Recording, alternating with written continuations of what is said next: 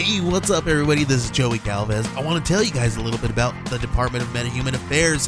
This one is a story about a team led by a retired sidekick, 2 felons, a failed actor from Broadway, and a reprogrammed cyborg. But their first mission is to stop the criminals who have robbed a bank, and they will have to set the world at ease. You're going to get 180 pages of entertainment, action-packed awesomeness right here in the first 6 issues in a collected hardcover volume 1. All you got to do is head on over to Kickstarter.com and type in the Department of Meta-Human Affairs or DMA and check it out right now. This Age of Radio podcast is brought to you by The Bazaar. The Bazaar is the Age of Radio affiliate store, and right now, The Bazaar has a special offer on the Great Courses Plus. The Great Courses Plus is a subscription video on-demand service with thousands of in-depth videos taught by the world's greatest professors. You'll always find something fascinating to learn about. With categories ranging from history to travel and everything in between, there's something for everyone. If you go to ageofradio.org/dark windows, there's an offer to get the Great Courses Plus free for 14 days. Stay ahead in life. Start your access today with 11,000 plus video and audio lectures on a range of topics.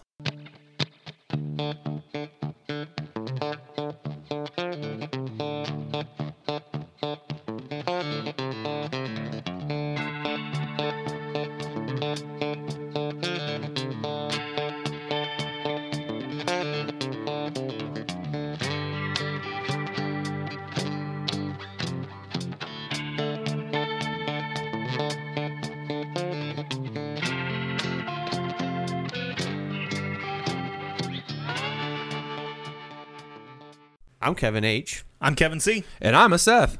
And this is the Dark Windows Podcast. So just a disclaimer, we are going to talk about some things that people might not be super comfortable with. We're going to use some language that people are not going to be super comfortable with. That's adult language. So- Expletives. So sit back Relax. and enjoy the show. Or not. That's cool too. We want to start out by saying a special thank you to our sponsor, Studio Headphones. Studio offers some of the best quality sound and best built headphones on the market without the outrageous prices that other brands offer. They offer a variety of different styles, including over-the-ear, wired earbuds, and completely wireless Bluetooth buds. The 2 newest models are the Klar, which are over-the-ear noise-canceling headphones that offer 30 hours of playtime. Hold on. 30 hours continuous playtime without being recharged. And the Tolv, which are totally wireless Bluetooth earbuds that offer 7 hours of playtime in a case that holds 4 additional charges for the buds. So check out Studio.com, where you will find some of the best quality headphones and earbuds on the market. And if you enter Dark Windows 15 at checkout, they will take 15% off your entire order. What's going on, everybody? Howdy. Howdy ho, everybody. It's been a good week, huh? Yeah, moving to the new house. You guys knocked it out of the park. Thank you for helping me move No problem, all buddy. that heavy shit. And Anytime. thank you to the other couple people that don't listen to this shit, so I'm not going to name them. Don't move again. Don't plan on it. I don't think I can afford to move again. Oh. If I do, the only place I'm moving to is a cardboard box outside of Walmart. Speaking of being great, Seth, you got some stuff, right? Yeah. So if you know anybody or have helped anybody move and they lose their painting supplies, head on over to GameEnvy.net, home of the Hobby Holder. The Hobby Holder is a multi-purpose, 2-in-1 painting tool. What about a 1 and 2 painting tool? You could do that too. Fuck yeah, I like that better. It's versatility at its finest. Best part is everything comes in a variety of different colors, so you can pick out whatever colors, combinations you want. Put that stuff in your checkout cart. Put your hobby tools in there, whether it be a paint puck, a brush passion, or anything else. Put in the promo code RODSTONE at checkout and you save yourself 10% off the entire order. Hell yeah. Boom. So, boys, All right. it's this is we're going to continue our streak of kind of serious episodes for a couple weeks. Oh, we so serious. So this week we are going to be starting our it's going to turn out to be 3 parts of Why Subway's a lie. Yeah, it's not even a foot long. It's fucking 11 3/4. Yeah, and you can't. Motherfuckers. You eat fresh, and it's not really fresh because it was cut the night before, and it's in a little tray. Yeah, fucking bagged lettuce and shit. Boom. No, but we are going to start our 3-part series on the Munich Olympics of 1972. where we had a hostage situation and some other pretty nasty shit ended up happening. Yeah, it actually changed the way I think the world thinks of like terrorist attack on Absolutely. a home scale, not a massive scale, but on a, I guess, in a much tighter incident. You know what I Yes. mean? Like, so it's not like you're fighting in a war zone. It's more of how to handle it in a contained area, Yep. This like rooms and things. this changed event security for the rest of time after this happened. And Well, until it got heightened even more after Atlanta. Yeah, that's true. This is true. This was the start, I think, of that whole thing, and then more darker times kind of changed everything. Yeah, this was a pretty rough situation. So I'm gonna preface this. Grab yourself a nice adult beverage or Yeah. drink of choice. Get yourself in some comfy clothes and prepare for a bumpy ride. Yeah, you might want a beer for this one. So let's get started out. I did make a note that this topic could have very easily become a 10-part geopolitical series and about like how wars and all this have been fought in the Yeah. Middle East for all of eternity. But I don't think we need to do that. It's kind of, we're going to focus on one very large event that kind of really took a huge effect on the rest of the world. Because I mean, this obviously didn't affect just the Israelis that were attacked or the Palestinians that were the attackers. This had an effect on the rest of the world, like literally the rest of the world, because you have all Yeah. these athletes from around the world that are like, this is in the middle of the Olympics, and they go, what the fuck is going on? When everyone thinks that this is supposed to be the highest security, everyone's supposed to be safe. It's all about competition, not Yep. about this kind of shit. Exactly. It's respectful competition. This You know, is the first Olympics since World War II we're going to get into that. Yeah. in Germany. So 1972 Germany was a very different place. The country had been divided into East and West, and this was less than 30 years removed from the end of World War II. This is the first time, like you were saying, Kevin, that the Olympics had been held in Germany since 1936. And the 1936 Olympics were pretty much just a reason for Hitler to wave his dick at people and for him to get really, really upset when he found out that Jesse Owens is super fucking fast and beat his white boys. He didn't like that. Yeah. Actually, Take that, you Steve Rogers motherfuckers. and actually, another fun thing with the 1936 Olympics, that's actually where the Olympic logo came from. And then Adolf Hitler designed that himself, actually. Really? The 5 interlocking rings, yeah. Another important and very symbolic event happened at around the same time period. This was the first Olympics since the formation of the nation of Israel that any Israeli athletes had actually been to Germany for anything, including like the qualifiers for the Olympics and stuff like that. Because it was what?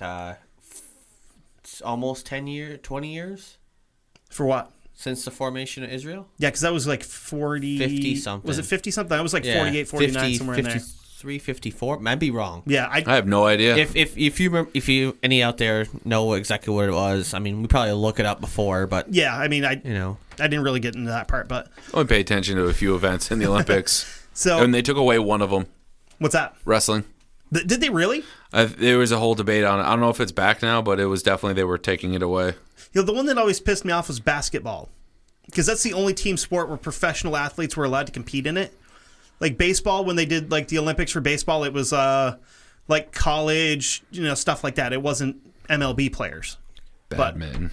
it was 48. Was it 48? Yeah. Okay.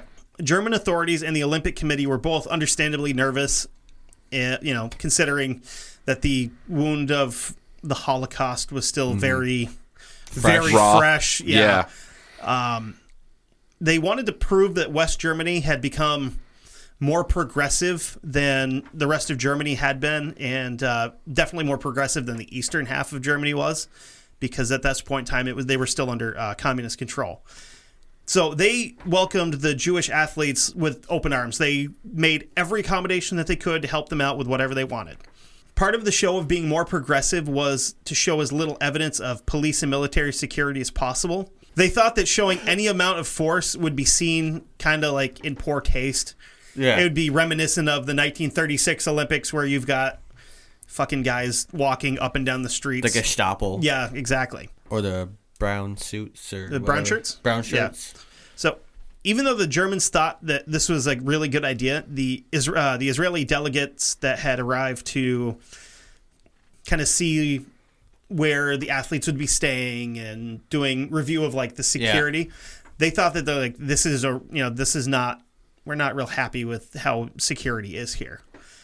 They've been the Israelis have been really security minded, especially since the 6-Day War in 1967, which, kind of long story short, Israel was essentially surrounded on all sides by Muslim countries that were they kind of had banded together to go, we're getting rid of you. Well, that's still today, though. They still are always thinking about we're always under attack. Everyone always wants to try to take us out. Everyone wants to erase us from history. Like, still today, they talk about it, and that's why their defense force is so prevalent of making sure anyone that is 18 has to serve a guaranteed 2 years, unless there's other specified reasons why they can't. Like medical reasons, stuff like that. Yeah, because I met somebody who was a part of it, and he's like, yeah, when you live in Israel, you feel like you're under attack 24/7. It can come from every angle. Mm-hmm. And you just don't know when it's going to happen. But this was also before Israel had the full military backing of the United States. Yeah. Like, we would supply them with equipment, but we weren't super involved. But I watched some stuff about the 6-Day War, and the Israelis I don't know how they survived. They got really lucky. Because you had Egypt, Palestine, Jordan, Syria, and I believe Saudi Arabia was also involved in that as well. They were fucking they got their asses kicked, but they gave better than they got. So yeah, good on them. So more recently, the Israelis have been receiving threats from a Palestinian group called Black September. This group named itself after the Black September conflict, where the King of Jordan declared military rule over Palestine and had thousands, upwards of about 5,000 Palestinian soldiers killed. Whoa. Yeah. The Israeli team was supposed to be staying partly on the ground floor of 31 Connolly Strasse, which the Israeli delegates immediately thought was a bad idea. They said the location was very vulnerable and insecure because you had a couple of different entrances from the street. You didn't really have any kind of security fencing or anything around it. It was basically just a ground floor apartment. So you can kind of see their dilemma with that. Yeah, their dilemma. Exactly.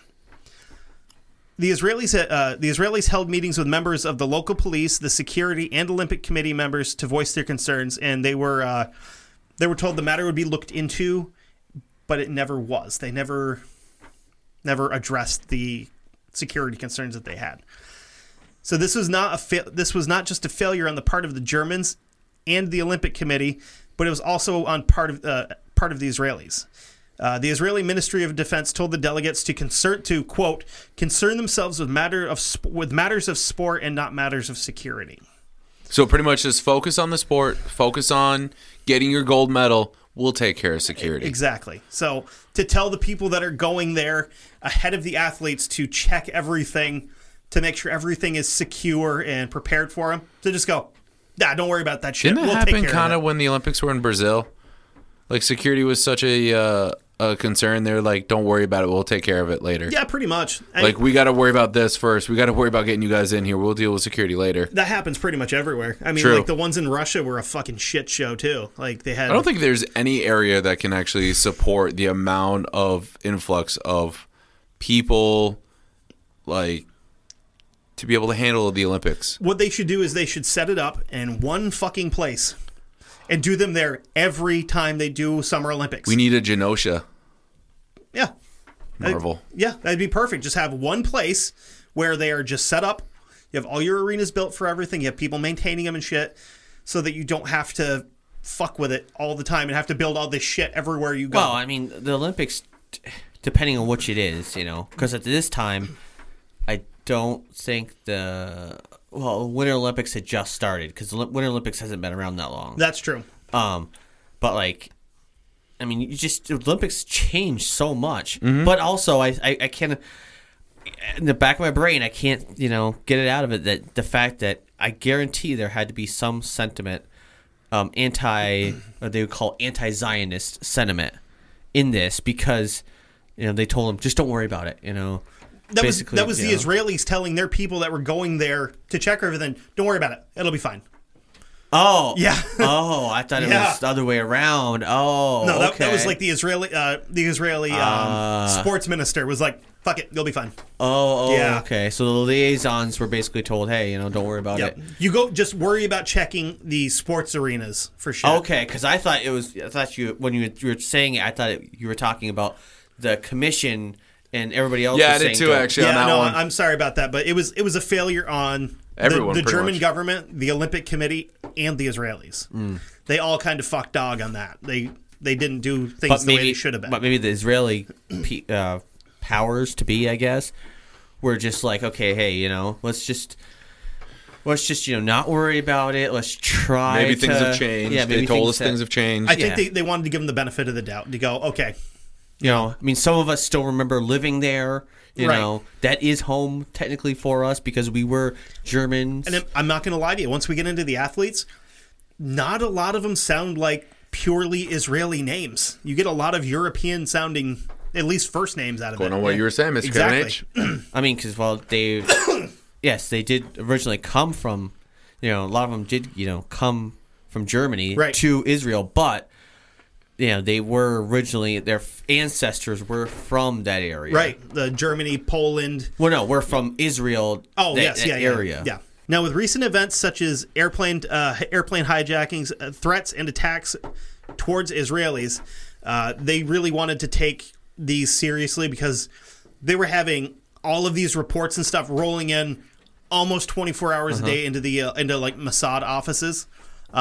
Dude, you don't want to fuck with Mossad. Yeah, no.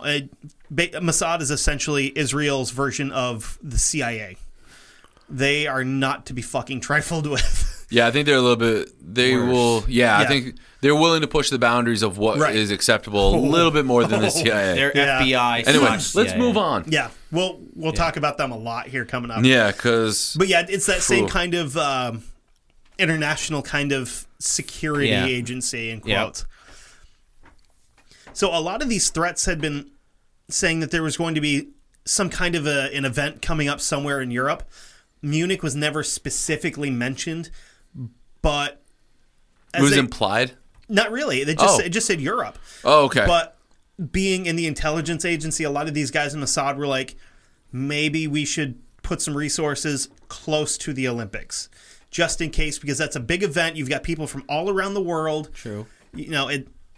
There's so many people there that you can't properly do security. Yeah, better safe than sorry. Right. Yeah. But with that being said, the Israeli Olympians moved into their quarters in the Olympic Village with absolutely no special security arrangements made for them. So they were pretty much just thrown to the wolves. Yep, they're just like, okay, you guys are cool to move in. Here's the wolf den. Have fun. Yep, we got fresh sheets on the beds and shit. You'll be fine. So the Bavarian and German federal police were very, very nervous to present any openly armed security in fear of making people feel like they were going back in time, back to the 1936 Olympics, like we said, with the fucking Gestapo roaming the streets and brown shirts everywhere. As a matter of fact, the 2000 Olympic security officials were basically given like light blue jumpsuits. For uniforms, and they got very, very little training. They were trained in basic perimeter and traffic control, checking tickets. Stand here, look here, hold your hand up here, point there, look here, look there. Good. Yeah. So these guys pretty much got about the same level of training as people doing security for a fucking concert. And they're at some the of those concerts Olympics. Probably have a higher level, because I would think so. Sometimes they may travel, and also that's what these people get paid to do. Dude, is police venues. When we went to the Dropkick Murphys and Flogging Molly concert, they turned my father-in-law away to go back to the tent because he had a pen in his pocket. Can't have that. Get rid of it. They told him if it was a Sharpie, it's not a big deal, but it's a ballpoint pen. Can't have it. Get out of here. But this was also a different time, though. Right. This was last year. Yeah. Yeah. So that kind of shows how much security has changed in the last fucking 40 some odd years. So here's where we start getting some kind of like James Bond kind of shit. We're going to jump ahead to Wednesday, August 23rd, which was 3 days before opening ceremonies. A middle-aged couple from Palestine landed in the Cologne International Airport. After passing through customs, they wheeled 4 pretty good-sized suitcases out of the airport and rented a car. Probably wondering why I'm bringing this shit up. Just because. So the reason I bring up the suitcases is because there was a couple of layers of lingerie in them. Okay. Below the layers of lingerie were 8 AK-47s, several hundred rounds of ammunition, Whoa. and a handful of Soviet-made F-1 fragmentation grenades. How the hell did they get that through the check luggage? Well, Dude, fuck, this is in the 70s, man. I know. You get to smoking airplanes back then. Yeah, but who's gonna actually like look? You know, they might open the luggage and they'll be like, "Oh shit, yeah, just keep going." I'm not gonna lie, like I'm that kind of guy. I'd be like, "What the hell we got in here?" Just start poking at it. Maybe we can find something else. Ball Right. gag, flopper.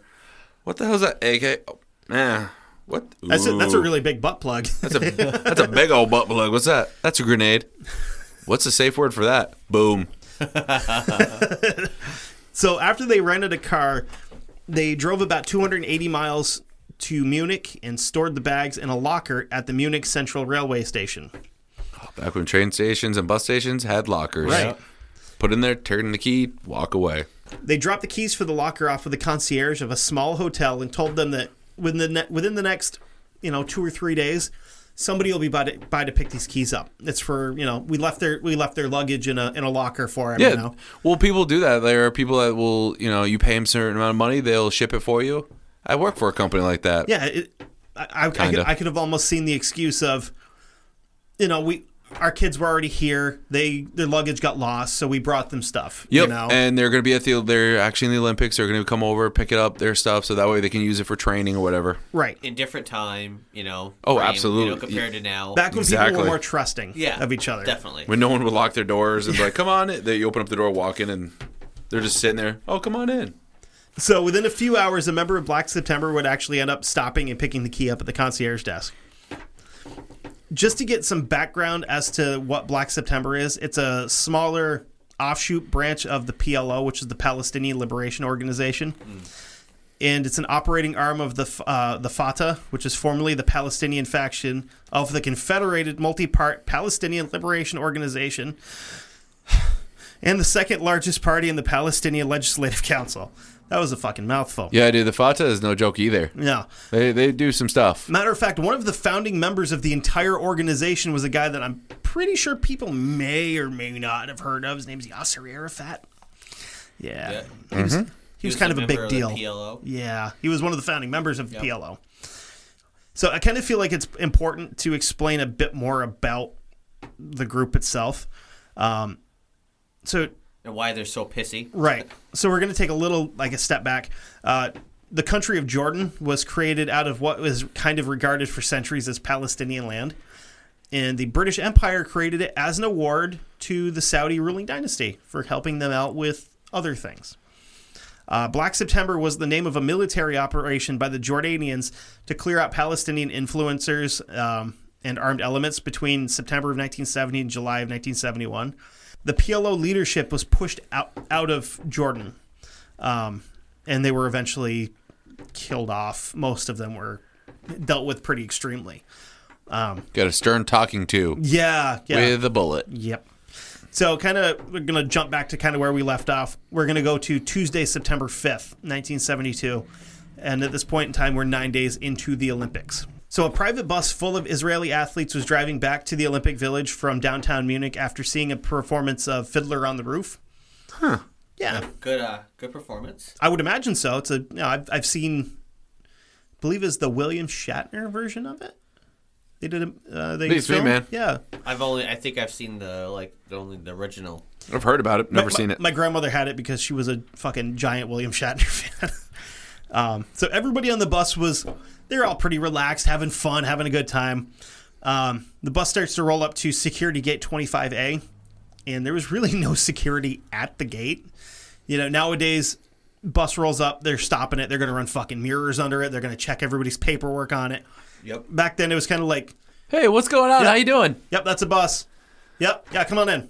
Kind of. Oh yeah, you got Olympic badges on you. Cool, go for it. Really, it's just a sticker that says, "Hi, my name is Olympics." Olympic athlete. So as this was going on, like the two, for lack of a better term, rent-a-cops came on and talked to the bus driver for a couple of seconds. As this is going on, 8 members of Black September, they were traveling in 4 pairs of 2. They were traveling together. They had a meeting point at the Munich Central Station. This is where...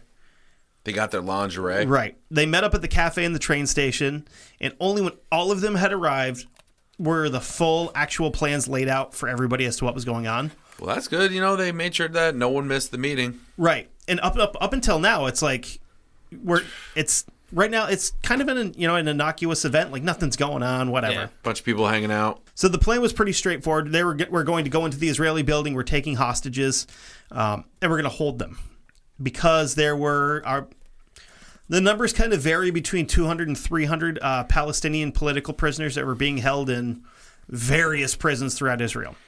So their game plan was, we're holding these people until our demands are met. Then we're going to fly with the hostages to a Palestinian-friendly Arab state where we'll be safe when we get off the plane. We'll exchange the hostages for our prisoners at the landing area. Interesting. Right. It's starting to get into like Tom Clancy, James Bond shit. Yeah, pretty much actually. Poor Tom Clancy. It was like a Rainbow Six thing. Right, exactly. So it was agreed on that no harm would fall to the hostages. We're not going to hurt these people. Maybe we'll rough them up if we have to, whatever. We don't want to Maybe kill break them. an arm or break a leg so they can't get a gold. Yeah, fucking smack somebody around if we need to. So this is where I kind of want to jump in to make a little bit of an observation. It's I don't think that even if this plan had gone perfectly to plan, I really don't think there was any fucking chance that these hostages were being released. I feel like they were going to get there and go, okay, here's our guys. Fuck them. Kill them all. It's possible. I mean, you don't really... I wouldn't put that past anybody in a situation like that. I mean, still to this day, no, I wouldn't put it past them if they did the same thing. Because they just don't really like each other. Right. And when your land gets taken by, basically you were pushed to this land, and you were then, however many years later, you're like, get told, hey, guess what? The land that's yours now is no longer yours. Get the fuck out. Hey, I think we're living on some land like that. I think this country... Never mind. Right. But I mean... That's a story for another day. You also have to remember that this is a group whose, fucking mission statement is kill everything Israeli. So why the fuck would they keep these 9 people alive? It's like... Yeah. We can get rid of them while we got them. You know why? You keep them alive so that we have a bargaining chip. Right, but once you get your people back, fucking... Yeah, whatever. well, exactly, though. It's just one of those things. You make them seem like that, these people who will try to get their people, so the other countries, dignitaries or whatever, be like, oh, well, we're going to have them, make them think that we're going to keep these people alive, but realistically, they're never coming back. Right. Like, this is part of the plan. We'll get our people and then eliminate them and then disappear. So, so we don't really know if this actually true then. What was it's all hearsay. Said, hearsay, basically. Hey, we don't really know that they said we're going to keep them alive. You get like one person who's like loosely associated with the Black September, be like, we were going to keep them alive regardless. Like, this was on you. Their orders were to, keep them realistically, alive. It could be like Simon Phoenix in Demolition Man. These people were already dead already. You just didn't know it until it was too late, and they come bull rushing in, and then they're like, they were eliminated, so they got taken out. It's a fucking shitty situation because no one will ever know. And I mean, that whole little spiel that I just had there, that was just my personal thought of what was going on. That's not actually been proven anywhere. That's just like me trying to do math in my brain. But it makes sense, though. Exactly. Like I said, because of the hatred, the still hatred between the two groups of people who, historically speaking, have never been wanted by anyone. Right. The Romans kicked the Jews out of their own land. Mm-hmm. They were persecuted wherever they went. Yep. The Palestinians, well, they were kicked out of their own land, not once, but twice. Same side of the different sides of the same coin, pretty much. Exactly. And no one's wanted them throughout history, and then, well, let's see, they're still not wanted, being in a land that they were told to go to, And now they have someone else telling them who is saying that this is our land now. Again, I think we're living in a country kind of based around this whole fucking thing. Yeah, that's true. Like, it's just how human race is. So the Black We're September. locusts. Exactly. No, I mean, we are. We use and abuse, What the hell? and then we move on. Jeez, what's his name? Bill Hicks. The human race is a virus with sneakers. Essentially. Pretty close. The Black September members who were all handpicked and trained specifically for this operation. I have their names. I am not going to apologize in advance if I mispronounce any of these, because these people all deserve exactly what they got. So I have absolutely no respect for the people that did this. The people that went in and... Yeah, the Black September members? I have no shouldn't. feeling towards these people. You So if shouldn't. I mispronounce their names, I'm sorry. I'm going to do my best. Don't give a fuck. Dude, don't even do your best. Just work on it. So their names were Jamal and Adnan Al-Jishi. I'm guessing they were brothers. It doesn't specify, but I'm assuming they were related Family, somewhere. yeah. Muhammad Safadi, Khalid Jawada, Ahmad Sheikh Taha, and Afif Ahmed Hamid. I think you said it okay. Right? I feel like I ordered something. I feel like you read a Tom Clancy book or you heard an audiobook from Tom Clancy. Maybe. I think I could think of one. Joe Ledger, they deal with a lot of that there too. Yeah. So these men had all been trained in Libya at the World Revolutionary Center, which didn't realize that some of these terrorist camps actually have like real fucking names. Yeah, I was just like, wait, what? This camp was owned, operated, and funded by Muammar Gaddafi. Sure. So everything that went into this camp came directly out of his fucking bank account to fund all of it. Fucking wow. So after training was complete, these men were sent to Germany weeks and for a couple of them, even months before the Olympics had started, so that they could Get the lay of the land. exactly they could assimilate into the local population and kind of, like you said, get the lay of the land. So with that being said, I want to take a real quick break right here, and we'll come back and finish this off.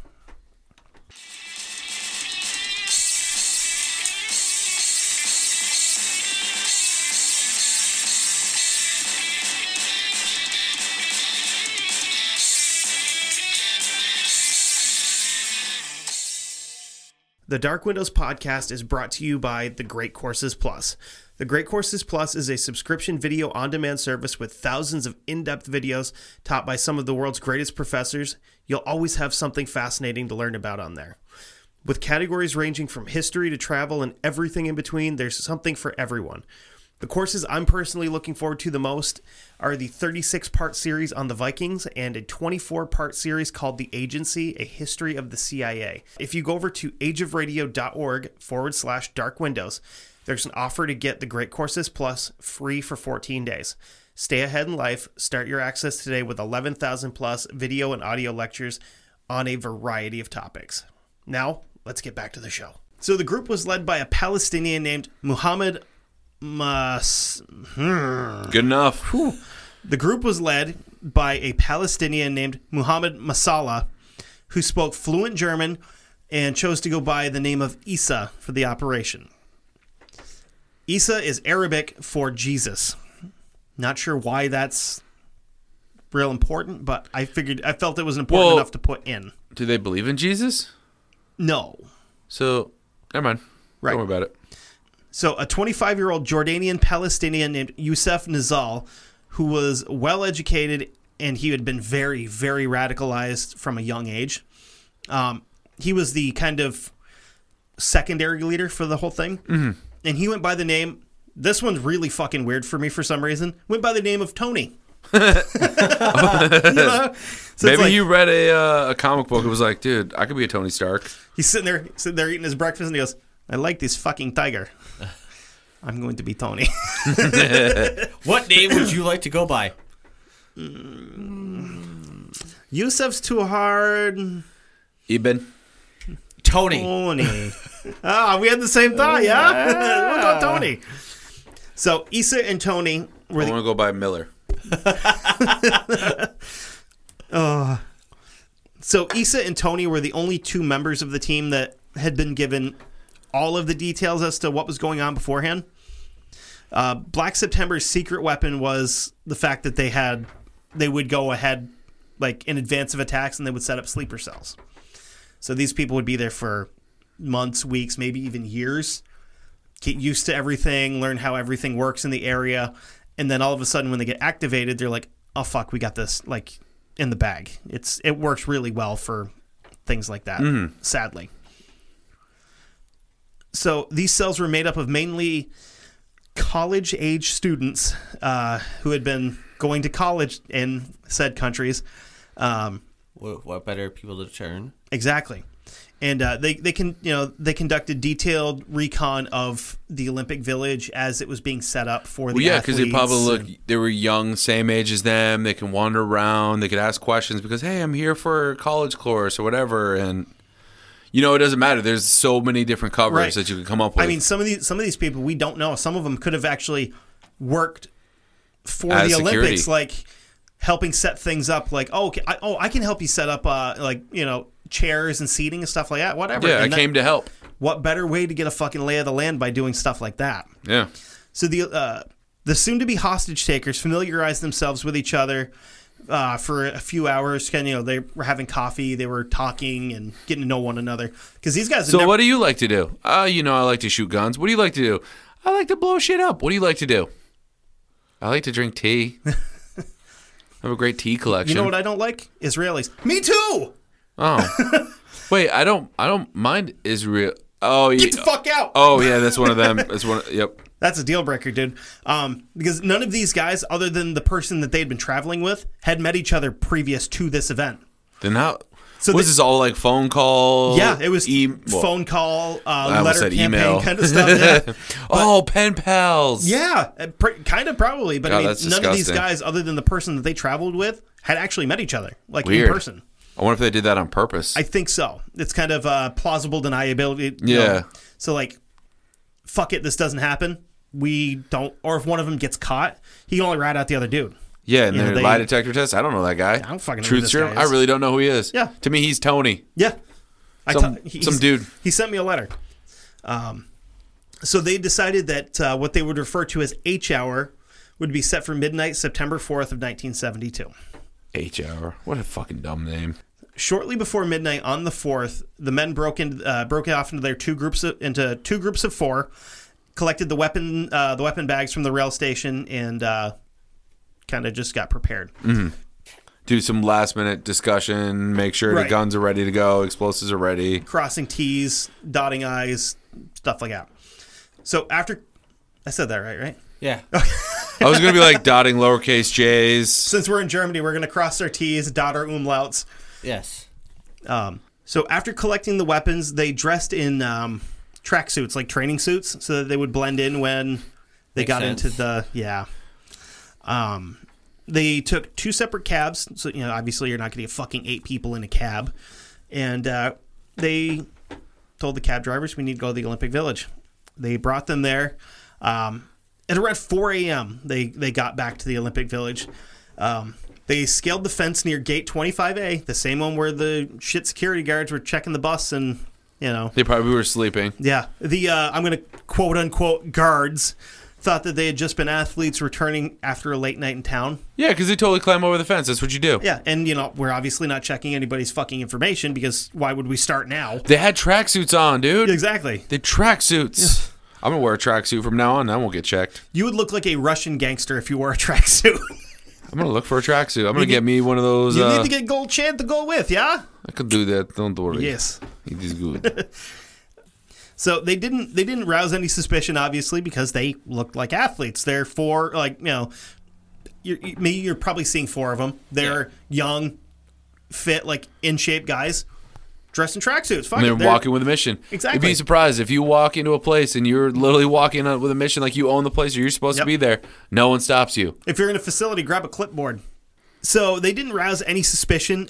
They even Here's a fun one. Oh, They God. actually helped a couple of the drunk American athletes get back to the village too. Well, that was nice of them. Like guys that were having a hard time walking up to the fucking gate. They're like, Dude. oh no, we'll help you, no problem, bud. Bro, I'm probably going to beat you tomorrow, but can you bring me back? Side note, how stereotypical is that the Americans are the ones that are 4 a.m. drunk wandering around, knowing that they probably have to train or compete the next day? And you know what? I wonder, just for shits and kicks, Kevin, look it up real quick. You're gonna be the Jamie to my Joe Rogan here. How many fucking Americans won gold medals in the 1972 Olympics? Just for out of curiosity, we'll cut this part out, or we'll cut like the space out. Yeah, cut the space out. So I know how crazy it would be to be those Americans. Right? Fucking That- cleaned up. No. What I'm saying is be those Americans that the people that helped you back to your room were the same ones that shortly there later killed those people. That'd be fucking fun. That'd be interesting. I thought you were talking like if the Americans were like agents. What I'm saying is, imagine if the three of us are these Olympic people. We're drunk as shit. Those fucking Black September guys help us back to our room. Then we find out that those people that were super cool to us end up killing people. Yeah, that'd be fucked, wouldn't it? Yeah, that's why I was like, why are you laughing? That's fucking crazy. I would literally be like, I quit life. I Like, misheard doing how this. you said it. Okay, so how many Americans won gold medals? 33. Fuck yes. How many of them were fucking drunk at 4 a.m. the morning before? 34. 56 of the 40 American athletes were 32 and a drunk. half. Who's the half? You don't want to know. It's part of our dwarf tossing team. Yeah, they only He's our did it. curling team. Oh shit! Oh my god, we could totally use dwarfs for curling. They only did that once in '72. Then they decided dwarf tossing was not an Olympic event. Yep. So This is why Palestine did that, because they had no dwarfs. They just eliminate them at birth. we don't have any fucking dwarfs, so we can't even compete. The Palestinians looked just like they should have. They had switched out their rifles into Olympic, official Olympic duffel bags that all Probably the stole them athletes off the were drunk given. Americans. Probably. Or actually, those kids were wandering around, acting like they were part of the place. Like, oh, I need this for my buddy who, he's going to be competing in this event. And with all that being said, where they didn't rouse any suspicion and nobody really Yeah. got any idea that this was going on, there were still reports that they've been observed by 6 postal workers. That were the postal workers were a little kind of iffy, Leery. something didn't feel right about the whole thing, and they reported them to local authorities. But of course, because of how this story ends, we can probably figure out that the reports were never really taken seriously or followed up on. So here's where it gets fun. This is the part where you got to put on your comfy clothes, sit on your couch or your comfortable chair, unbutton said comfy pants, and just hang on. Grab a drink. Yep. So Wait, hold on. There it is. He's ready. the Palestinians approached 31 Connolly Strauss, where the Israelis were now sleeping. They removed the AKs from the bags, loaded them, and ducked into the shadows. Shortly after 4:10 a.m., they got to the front door of apartment 1, which was the lower floor apartment. So you would have apartment 1 down here, and apartment 2 would have been the second floor. One of the men had a spare key that had been made. The key wasn't a true copy because it didn't unlock the door right away like an actual copy would. They're thinking that it was a copy made from like a wax impression almost.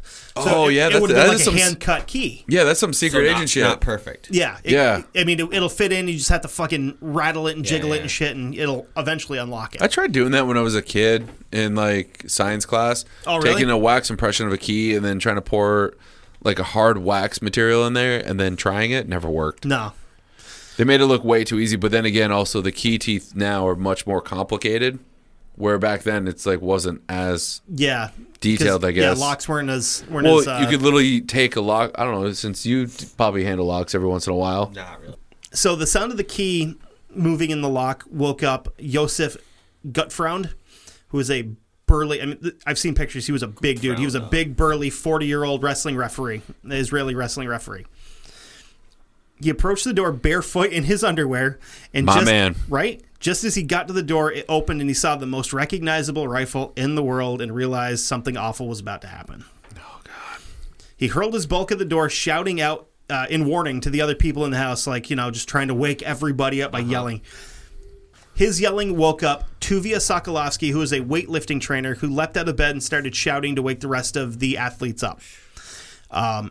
As he's yelling, trying to get people to follow him, he's barrel-assing towards the back door. He gets to the back door and fucking punches the window out, like the window next to the door. Instead of taking the time to open it, just Fuck this, I'm going out this way. Right, just boom, put a fucking fist through it, window breaks, and you're out. The Palestinians flooded into the room and overpowered Gutfreund. And as this was happening, Sokolovsky was trying to escape. He was running along. One of the Palestinians actually fired around, like a trail of rounds behind him, and he ended up getting into cover behind a building. Back in the apartment, the remaining 6 Israeli athletes woke up to armed men dressed in tracksuits and balaclavas ordering them out of bed. The hostages were then herded into a second-floor bedroom where they were all tied up with pre-cut sections of rope and forced into the beds. So these guys obviously knew what they were doing, how many hostages they were taking. Yeah. Their reconnaissance had been That very good. good. That they're like, oh, we know how many fucking sections of rope to cut. That's kind of spooky shit. So these 6 hostages were Yosef Gutfreund, who we mentioned before, the track and field coach, Amitzer Shapira, who was 40, marksmanship coach, Kehat Shor, who was 53, Andre Spitzer, the 27-year-old fencing coach, Yakov Springer, a 50-year-old wrestling referee, and Moshe Weinberg, who was a 33-year-old wrestling coach. So they broke into the apartment that had all of the combat sports, either athletes or coaches, in it first. Wow. If any of these people had been... I wonder if they did that on purpose. I think they might have. To kind of break them, because they're like, these guys are the strongest of the strong of the team, and if we take them out, then everyone else is going to be comply. Right. And I mean, shit, if any of these people had been aware, they probably would have fucked these guys up. Like the wrestling coaches and the weightlifting coaches were not small dudes. They would have snapped one of these cocksuckers like a wet towel and killed them. I learned from previous experience, you mess around with a wrestler, even if you outweigh them by like 75 pounds, they can still move you around. Yeah, If you don't know what the hell is going on, they would take you out before you even know. So Weinberg, who had just gotten back to the apartment after a long night out, he still kind of had his wits about him a little bit. He dove at Issa, who was one of the first Palestinians through the door, and he knocked him like right on his ass. Before Weinberg could get a hold of the weapon, he was shot through the cheek. Oh, jeez. Ow. The wound was awful, but not life-threatening. So I'm guessing it was just a through and through. Maybe took some teeth with it. Wouldn't kill him. Even if he had, like even if he had gotten medical attention, it's a survivable wound. He's not going to die. Right. Yeah. So Issa and 2 others stood watch as Tony and 4 of the other Palestinians took Weinberg upstairs at gunpoint to find more Israeli athletes. They forced Weinberg through the door of apartment 3. So kind of picture this.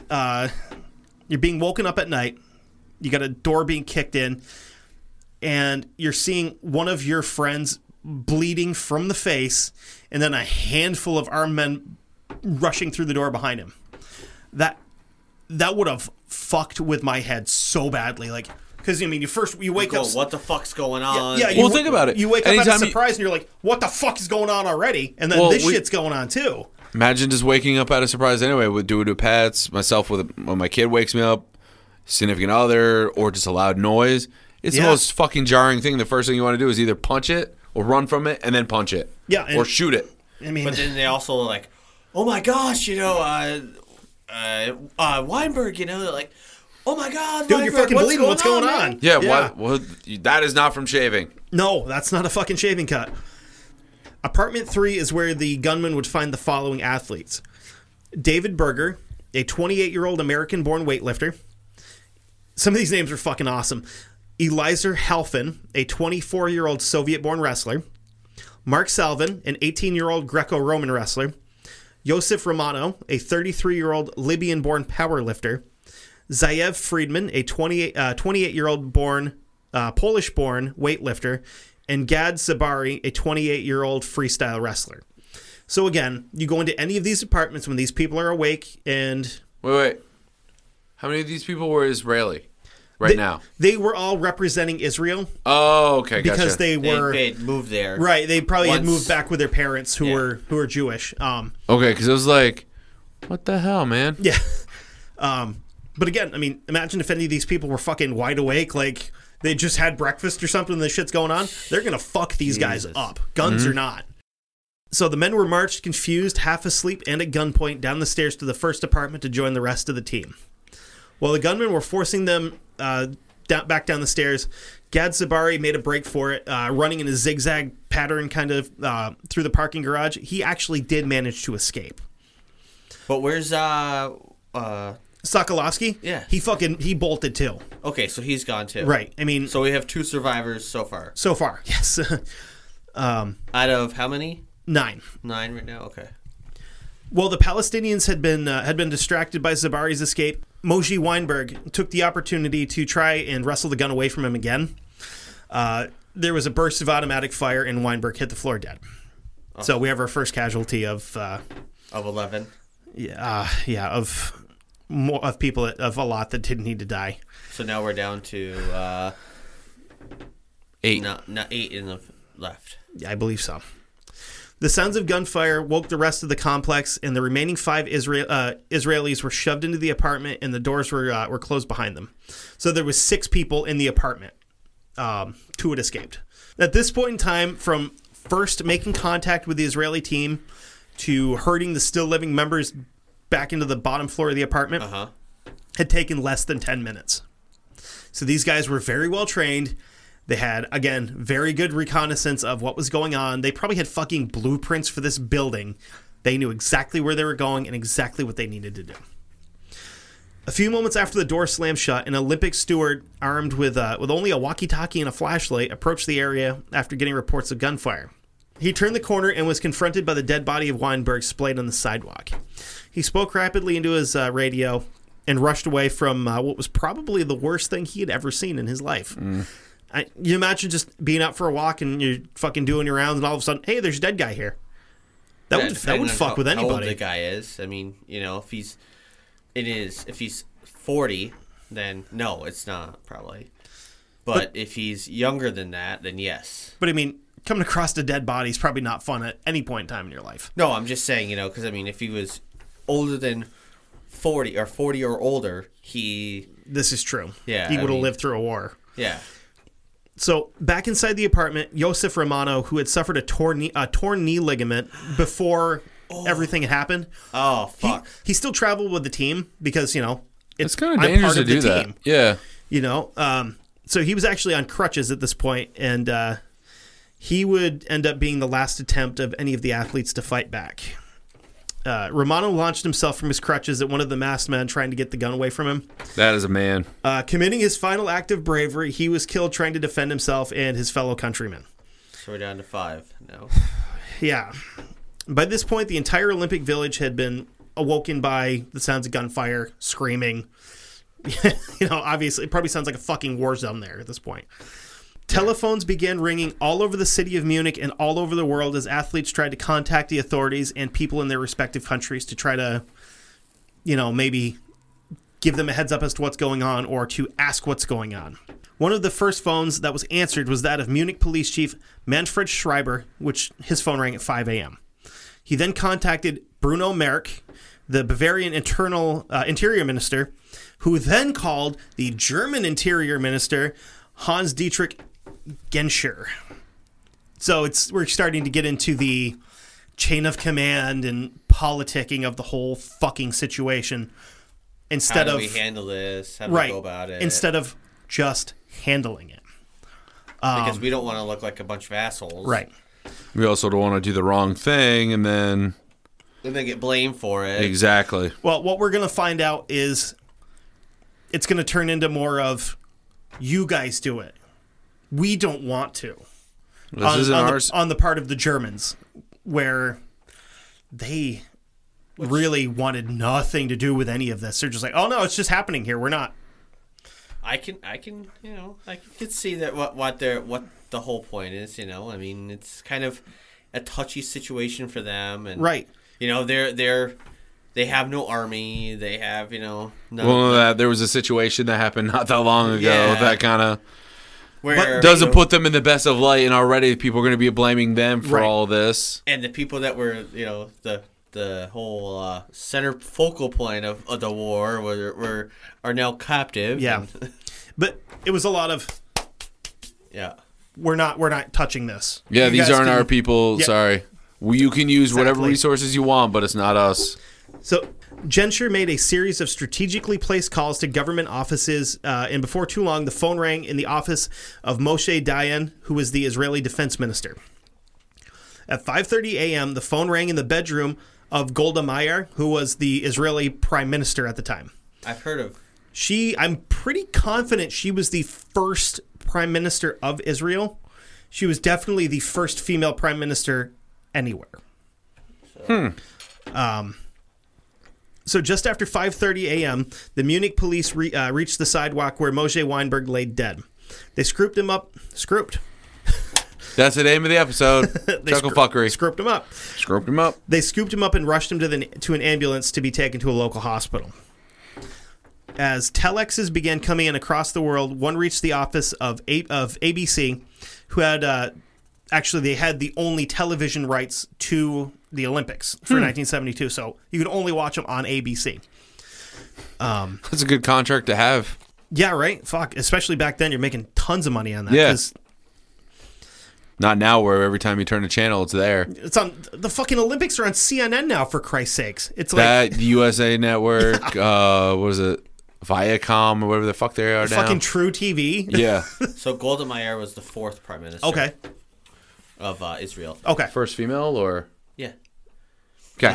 She actually went to her family she was born in Germany. Right.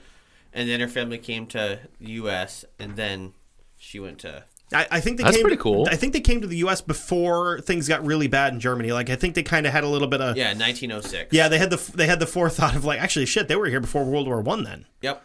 But yeah, I'm pretty confident she was the first female prime minister anywhere in the world. Sports reporter Jim McKay had the sobering task of reporting, quote, "The Olympics of Serenity had become the one thing the Germans didn't want it to be, the Olympics of Terror." And that's where we're going to leave it for this week. We're going to come back next week. We're going to talk about the standoff and the resolution of the situation. Just as a heads up, it doesn't get any better from here on out. It's Spoiler alert, it gets really dark and get really Yeah. sad, and we may crack some jokes, but it's mainly to try to lighten the mood and not exactly because topics like this literally will change the way you see things. yeah. This one hit me pretty hard trying to do research for it. It's like you're reading about this shit, and especially the further into it you go, I found myself reading it and just going, "Oh fuck, no, oh fuck," because I knew about what had happened, but I didn't know the details of how things had happened. Well, the stuff I've known about it are how it was handled, the situation was handled, like, well, obviously the parties involved, how the situation was handled, and then how it changed how future situations are handled. Right. Up until certain other events that happen. Yeah, I mean this was a very like research intensive topic, and again, I had some spots where I had to fucking Walk away. I had to set my Kindle down, and I was like, I can't read this right now. I need to fucking, because it's not fun shit to read about. But I mean, It happened. exactly, it's part of history. I mean, and it's something that I love learning about things like this, especially from like the historical aspect of it. But It just didn't make anything better for either situation. no. It definitely did not help international relations for anyone, It just shows. no matter who was involved. Yeah, it just shows the negativity that needs to be erased. That Yep. probably never will, but No. The Middle East has been at war for thousands of years, and it will be at war for thousands of years after we're all fucking dead. It's never. I don't it's think not it'll just ever that, change. man. No, It's the I know, entire world. but- Like, there's always going to be a battle. There's always going to be war. right. Peace is never going to happen But as much as that's people want that's it. been the hotbed for It's all thousands of years. I mean, going back all to because of religion. exactly, I and hate to say it, but it is. Yeah. I mean, it's the truth. Yeah. Of the matter. Mm-hmm. Because one person doesn't like the other person's belief, or whatever. So it's just just how it is. Yeah. You have a group that's been persecuted since the beginning of time, and a group that's been fucked over for hundreds of years. And those two groups don't like each other. And it's... Both feel that they're victims, both feel they deserved what they're deserved, and neither one of them want to see each other's side. Right. But I mean, this situation on its own, if you were to look at just this, is a really, really sad thing. Like, and any kind of act of terrorism like this, like, doesn't matter who's involved. This shit doesn't need to happen. No, it's fucking gross. Yeah, just like we covered when I covered the bombing in New York. Yeah. I mean that was for what? What the fuck did that accomplish? not a fucking thing. Right. You just I killed, still don't know what the hell happened. Like, you know what I mean? It's like, why? Why? It's just over, just because. Yeah, that's what I'm saying. It's like when it makes you just scratch your head for longer than it needs to be. Like, if there was a reason behind it, be like, okay, I can kind of understand why. But when it's one of those moments of where, I still don't know why that happened. Yeah. I still don't know what the point of it was. You want a huge dose of reality? Go, anybody, go listen to Dan Carlin's Hardcore History, his series that he did about World War I. And you start to hear... What is that? The Blueprint for Apocalypse? Blueprint for Destruction, I think is what it's called. Something like that. Or listen to Thor's Angels. Right. It's another one. But the one with World War I, you see how an entire generation was destroyed. With one event. From the fucking ground up. Absolutely destroyed. Because 2 people got killed in a car. Yep. You get to see the absolute numbers of how many people died because 2 people got killed in a car. It's fucking sad. It's like, I had times listening to that where I was at work listening to it and I'd start to tear up and I'd have to shut it off and go, it's fucking ridiculous. It didn't need to happen. That wasn't, that wasn't the only time that something like that happened. I mean, the Mongolians did it. He did that whole thing about the Mongolians with Right. Genghis Khan. Just because, well, the people didn't want to give in, so Genghis said, well, fuck you. All of your every single person in your family is dead. I'm going to make a pyramid out of your heads. Yeah, you're all going to be dead, and that's it. But I think the reason that the World War I one sits so much harder for me is because it's more recent. You're getting better detailed accounts of what's going on. And World War II it is more recent than that. Whole families were wiped out. Exactly. Again, generations were fucking destroyed. Yeah. For what? Were destroyed because, well, let's see. One side, they were all destroyed because one person, because we got attacked, and we decided that, hey, we have a new toy. Let's try the new toy out. Yeah. And then the other side was because a madman decided that what he felt was the best way, and decided, hey, fuck it. I'm going to start killing a whole bunch of people. Yep. And damn the consequences. Yep.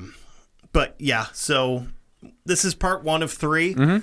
I so cannot wait to take a break in the middle of this to have a good fucking fun episode for a specific holiday that we have a lot of respect for and we had fun with last year. So far, I think it would have been a hell of a fight. I would like to have seen it go more than 1 round, and I'd like to have seen them have fresh legs and come into the fight. Could you imagine if these fucking like the Palestinians came in unarmed, I think fucking breakfast? I think they would have. I think they would have put up a good fight. Maybe more would have died, but there may have been less Palestinians involved. Yeah. So, they probably still would have lost in at least round 2. Right. But, I got to make some kind of light out of it. It's one of those. Yeah. This is one of those episodes and series where you're going to want to probably have some good headphones. Like if you're listening, you don't want a bunch of other people hearing what's going on. So where can we find those headphones, Kev? Sudio.com. Boom. Go check them out. Get your headphones, your earbuds, whichever you want. If you prefer headphones. They got those. They got 2 different kinds. They got the Neva, and they have the Klar, which Seth absolutely loves. I don't love them because I don't have a pair yet, but I just like the name. Yeah. And they also have different types of earbuds, from kind of wired-ish Yep. to wireless. And Kevin has his. I said it wrong, but you have the Neva. I do have the Neva, and they are fantastic. And I called the overhead ear. No, the over-the-ear that we all use while we're recording are the Regents. Regent. Yeah, I called them the Neva, which I was wrong. Because you like that name, Neva. Like I like do. the name Klar. And the Regent have 24-hour continuous play battery life. And like, do. if you were to fully charge them and just leave them, like you forgot you have them, the battery stays fully charged for 30 days. And it'll eventually die out, but 30 days without having to charge something is fucking ridiculous. Awesome. So, Seth, Yo. get some stuff. Yeah, like I said at the top of the show, head on over to GameEnvy.net if you or anybody you know is into painting miniatures and you want to hook them up with some sweet new hobby tools. Find what you like, put in the checkout cart, put in the promo code Broadstone at checkout, and save yourself 10% off the entire order.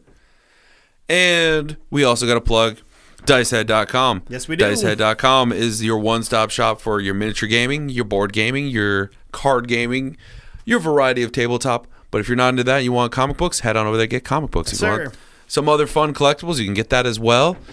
And, if you have miniatures that you want to get rid of, go all the way down to the page to where it says the miniature trade-in program. Click that button, follow those prompts, and, they'll get back to you and hook you up with some awesome in-store credit. Yeah, buddy. And if you don't remember where to find any of that stuff, you don't remember that at all, and you're like, fuck, where the hell do I go? Just, you can go over to Facebook, look us up. We're Dark Windows Podcast. We're the only one on there. Yes, sir. And you'll find Mr. Kevin C. and Mr. Kevin H. Oh, yeah. You'll find both of us on there because we post back and forth, banter, all that good stuff with everybody. Or you can go over to ageofradio.org. If you go to ageofradio.org/Dark Windows, it'll bring you directly to our page. You can listen to every episode that we've ever posted, including this one. And if you scroll down on that, you'll find a little tag that says Bazaar. You go to there, it will show you all of our network sponsors, which include Barnes & Noble, Microsoft. Thank you. I'm sorry, my brain is fucked right now. On it. The human optimization thing with monkey kettlebells, because you didn't say it. No, man, because they have Star Wars ones. Ooh. I keep plugging the Star Wars one. You're the Star Wars nerd. I'm a Star Wars We get it. Joe Rogan likes monkey stuff. He's a co-owner. But they have Star Wars one, perfectly balanced. But yeah, there's all kinds of cool stuff at the Bazaar. If you go to ageofradio.org, you can also check out all the other great shows that are on there. And you can find us, again, at Facebook. Also, you can find us on Instagram at Dark Windows Pod. Yep, we're on Twitter at Dark Windows Pod. Hey, guess what? I'm getting good at Twitter now. Yeah, buddy. I don't even know what a Twitter is. And if you don't want to go on, you don't have access to either one of those, but you would just rather just email us, you can email us at darkwindowspod@gmail.com.